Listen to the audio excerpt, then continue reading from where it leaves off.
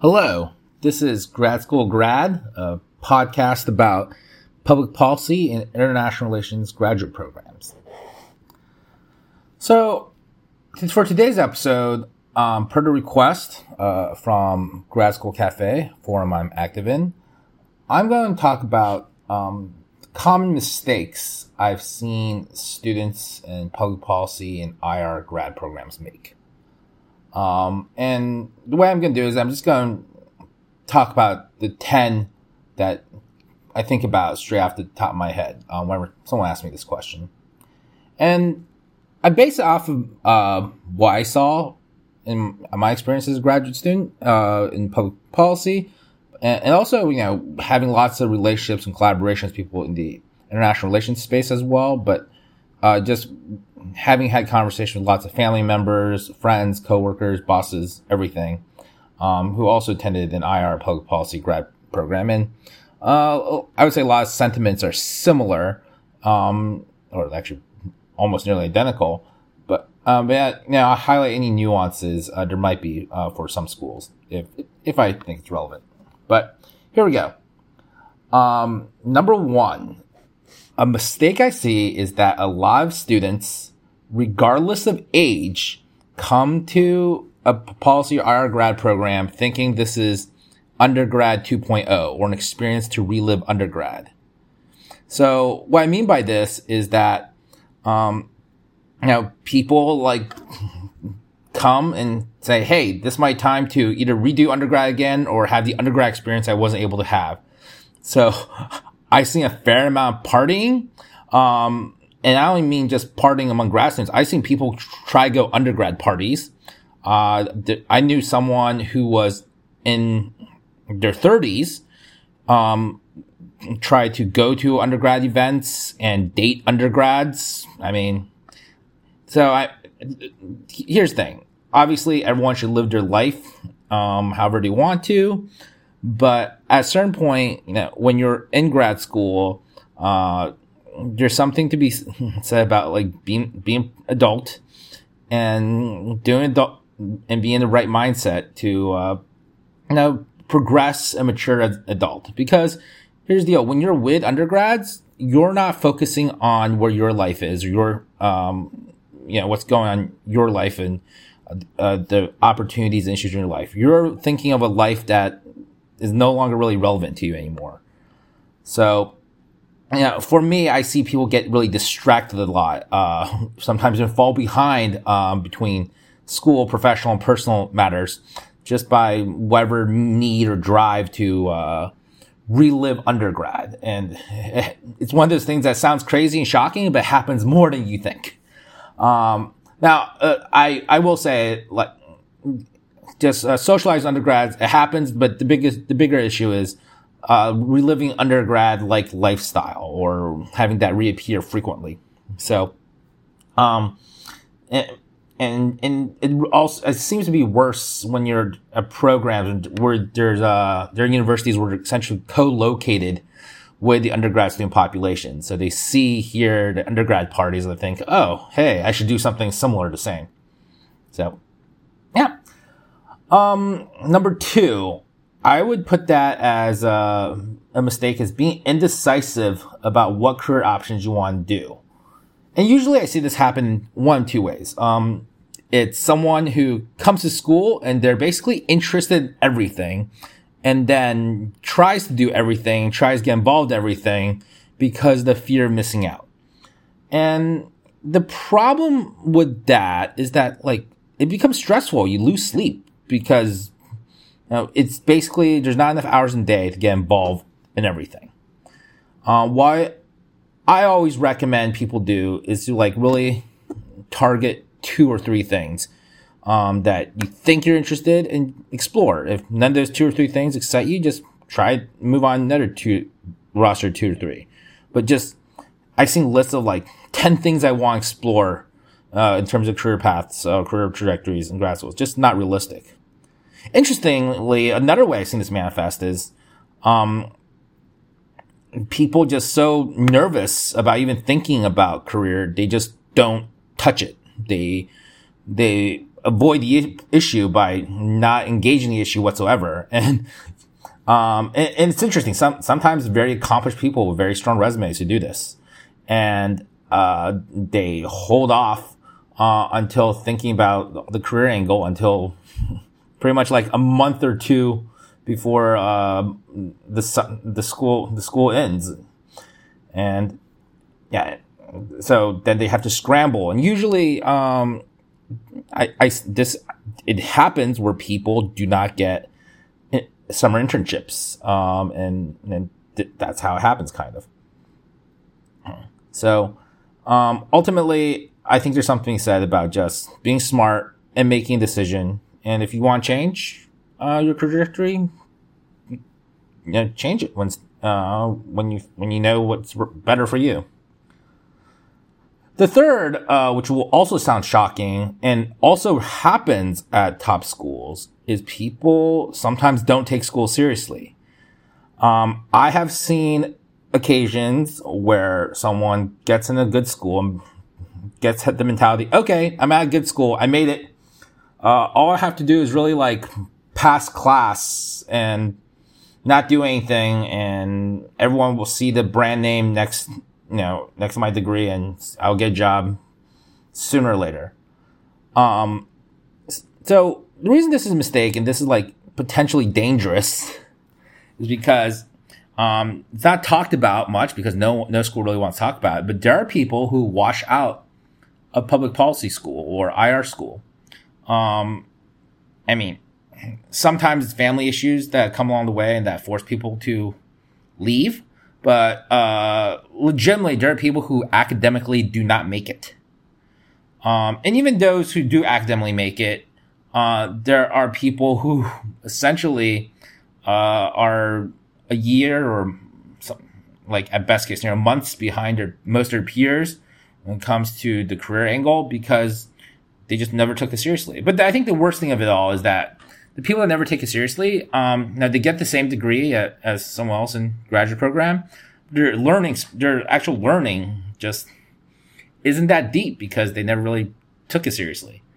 And I'm not saying it's that common for this mistake to happen, but it's common enough for people to notice. And everyone, I would say most people in the program could think about a few, at least one or two people who fit this mold. And it's kind of sad to witness, to be honest.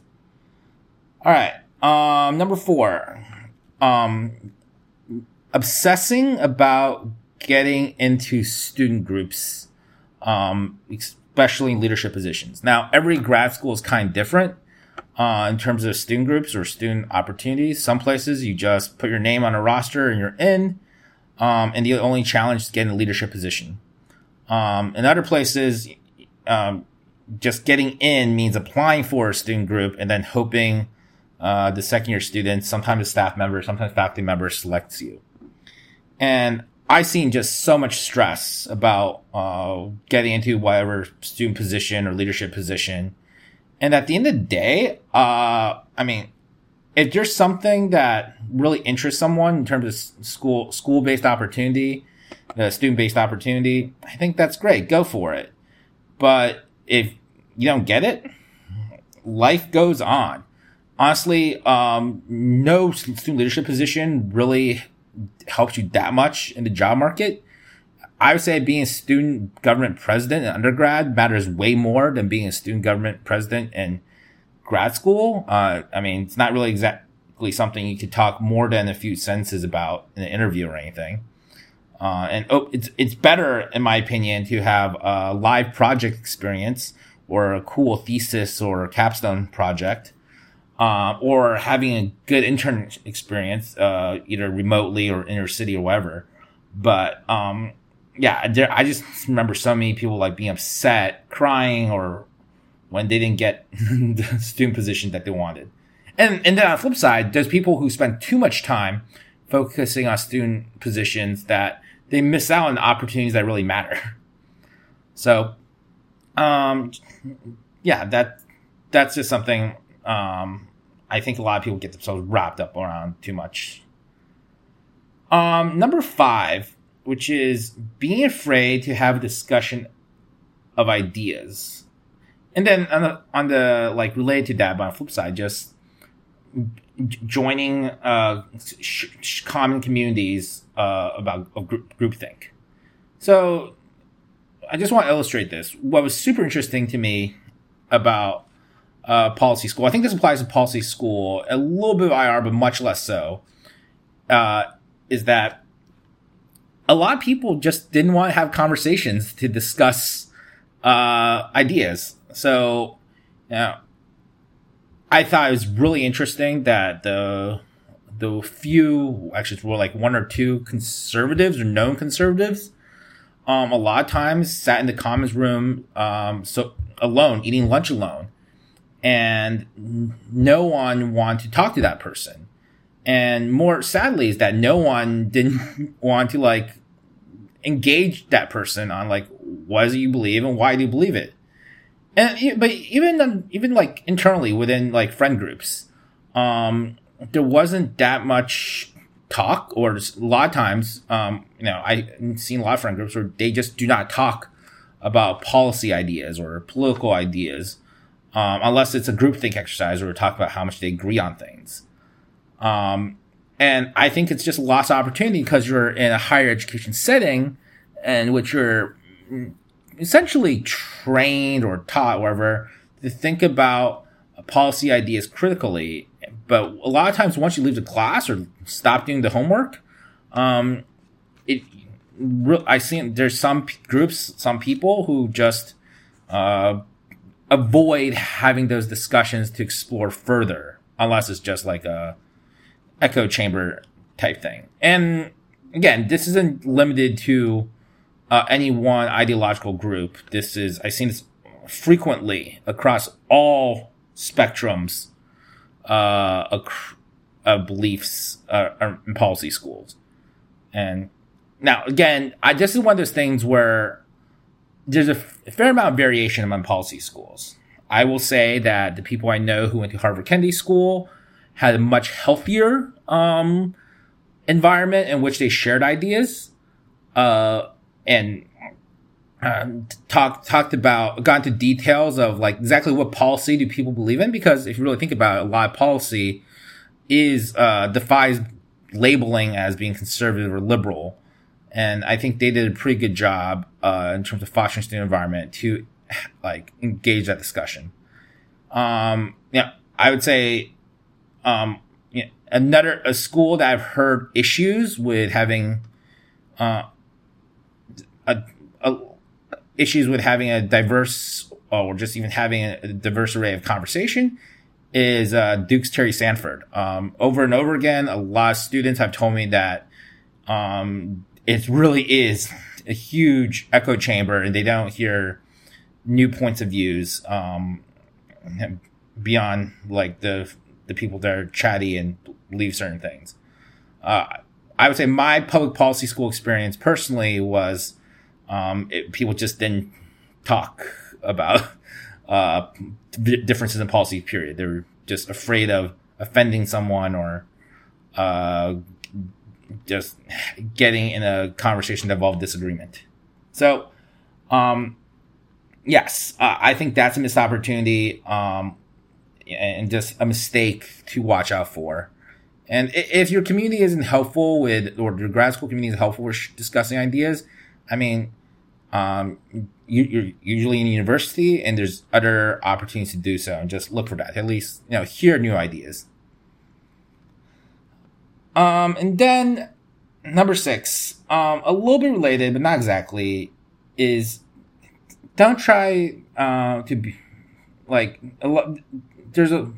it's about the mistake I see is that people are afraid to meet others, especially if they're from unfamiliar communities. So I think what I'm getting at is a lot of times I see policy schools, IR schools, kind of like the stereotypical high school lunchroom cafeteria. Like the former teachers will hang out with each other. A lot of times the international students would hang out with each other, depending on where they came from in terms of country. I'll be honest, there's a fair amount of socialization based off of socioeconomic and ethnic background. And, which is interesting because, a lot of policy schools and Irish schools have this big emphasis on community and togetherness. But, and again, it's not, I wouldn't say it's every policy school. It's, policy schools, this is more of an issue for students in policy schools who have what I talked about in another episode, a free-for-all system versus a cohort system. So when students go to schools that manage their students under a cohort system, you tend to build those close bonds that cross lines of difference in terms of identity, based off of having close relationships with your cohort. But in the free-for-all system, it's just much easier to go with you're comfortable with and just socialize with people that you identify with. And what's interesting is that think about my policy school. There's so many people that in a joking, humorous way just say, "Oh yeah, we're the so-and-so group," and usually it's tied to nationality, ethnicity, or socioeconomic, or sometimes a policy area or ideological area. But for me, it's a little bit sad because I think of policy and high school as an opportunity to meet new people and become friends with them. And don't get me wrong, that happens a lot. But there's some people who just don't take advantage of it. And I want to emphasize, I'm not talking about American students exclusively. A lot of the international students that I've seen do refuse or they struggle to get outside their international student comfort zones a lot as well. This is an issue I've seen that afflicts students of every single identity group that you can imagine. All right. Also connected to what I just said, number 7, it deals with networking. And what I see a lot of times, is that students make the mistake of being inclined to network with people they identify with. And I just want to highlight this from a personal story, and that is, back when I was in public policy, I was in education. I'm a male. I'm a person of color, and the reality is that education policy is not something in which there are many, in which there's often, at least in the millennial generation, it's a female dominated, and people from my ethnicity are not really common in the U.S. education policy space. So when I network, or as either a person who is the subject matter expert, or a person who is there to greet new students or whatever, a lot of times people interested in education didn't come to me. Actually, usually no one came to me, and it was very obvious, is because I was not of their ethnicity or gender. Even people who had the same policy area interests as me, or the same background interests as me, they didn't come to me until after my classmate pointed to the new students, like, "Hey, this guy over there who doesn't have anybody around him asking him questions is the person who shares a similar background, subject matter expertise as you." And then they would come to me. But it would be very apparent that people gravitated from a networking perspective, and in all my case, and in many cases I saw which networking happens, to at least starting off, to people that they identify with. And don't get me wrong, I understand there's a lot to be said about having shared experiences and the comfort of shared experiences, but I think there's a lot of missed opportunity if when people just solely focus on identifying with those they relate with, and they don't talk to people that are a little bit different for networking purposes. And there have been lots of times looking retroactively, in which people said, "Hey, sorry, I didn't come to you earlier, but I wish I did." Knowing I realized that XYZ or whatever, but then thinking back to when we were in the same room together, the person that gravitated towards me, they gravitated towards those of the identity they related to. Again, I just think that's an unfortunate part of grad school. This is not an issue that it's not a universal issue. But it's an issue that's a mistake that's seen commonly made.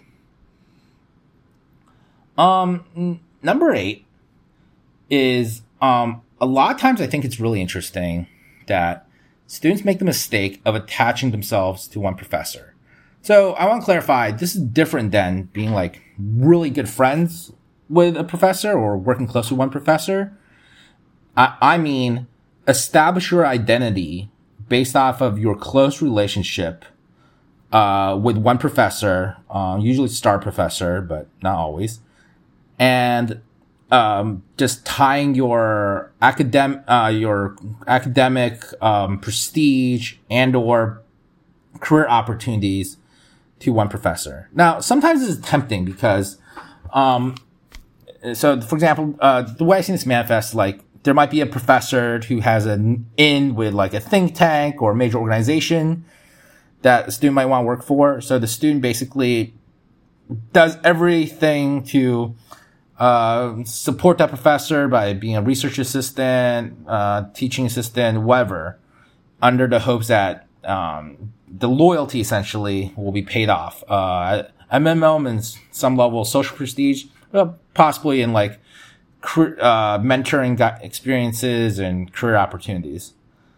Sometimes this works well, but I think, in my opinion, this is a mistake because I think, number one, it's unhealthy to just gravitate so much towards one person, no matter who that one person is, and not having a backup plan. But second is that people disappoint. They could change schools. They might not like your contributions. I've seen plenty of people who gravitate towards one professor, ends up getting bad advice from a professor, or doesn't get the in or the eventual career success pathway they wanted. And then once it's all said and done, they realize they didn't make an effort to take advantage of their opportunities. And they were essentially stuck with one professor and had their hopes and dreams pinned on one professor. And so I recommend people don't make this mistake. It's something that when it happens, it's glaringly obvious. I'm not going to say it happens a lot, but it does happen. And again, I think there's nothing wrong having a good relationship with one professor, but please, like, having a level of attachment, I think, is unhealthy. Number 9 is something I have noticed as I talk to graduate school alumni from programs, and in terms of their regrets, and that is that they make the mistake. Thinking back to their student experience, they make the mistake as students that they wish they talked to people more about their problems, and because it probably would have made them feel better, and other people are having the same problems as well. So what I'm alluding to is that graduate school is stressful for people of all ages, whether it's straight from undergrad or the person in their 30s or 20s, whatever. There's points of stress, and I know a fair amount of people, or maybe not fair, I know some people who told me that they were depressed in graduate school and they felt lonely in graduate school, or they started going to therapy in graduate school. Again, I'm all for mental health support. I'm all for doing what you need to do for mental health. But that being said, if the sentiment has been expressed to me is that they wish that they didn't bottle up everything and talk to people, because knowing what we know now, there were other people that also felt the same stress and would just been a very good, nourishing experience if they just spoke up and was more open and honest about their concerns and stresses rather than keeping it bottled inside because they were afraid of what other people might think. I think there's a lot to be said that opening yourself up, you really get to know who your friends are, who are people that care.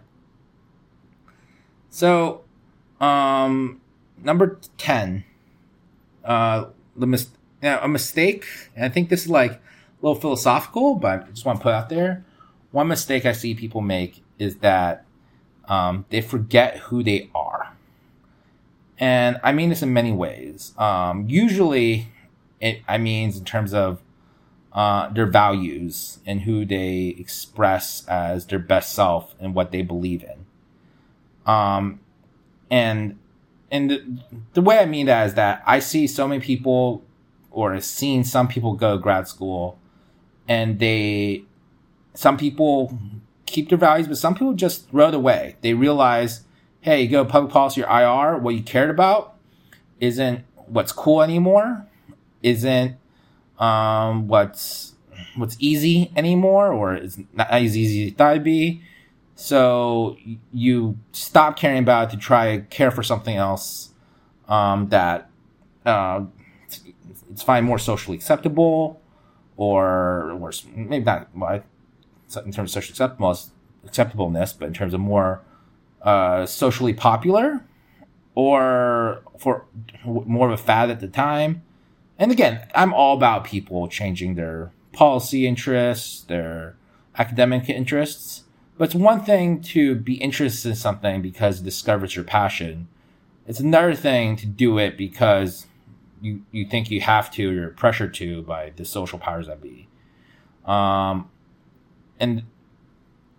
then, I just, that to me is in my opinion, a certain level of unhealthiness. But also in terms of forgetting who you are, I've seen people forget their values in the sense of just changing from being nice, genuine, caring people to adopting an aggressive stance that's not friendly, that's not caring, that's not, in my opinion, being the best person, because they feel like they need to. I have seen this manifest where people feel like they need to essentially take on an alter ego that may not be a nice, friendly, good-natured human being, because they feel like they need to be competitive. So yeah, that happens. And ultimately, I find that the people who are happiest in IRR, public policy graduate school, are people who obviously they handle stress, they manage stress, they engage situations where they're challenged in what they believe in, and challenging how to manage their professional trajectory. But they always remember who they are in terms of their values, what they care for, and knowing what makes them happy. Because the moment you try to be someone else is the moment when you end up not being happy. And I think that's the biggest mistake I've seen in grad programs sometimes. So, all right. I hope that's helpful. So now you know what to watch out for, so you don't make the same mistakes if you're interested in grad school and public policy or IR, or you are in a grad program. But all right. Thank you very much. Appreciate it.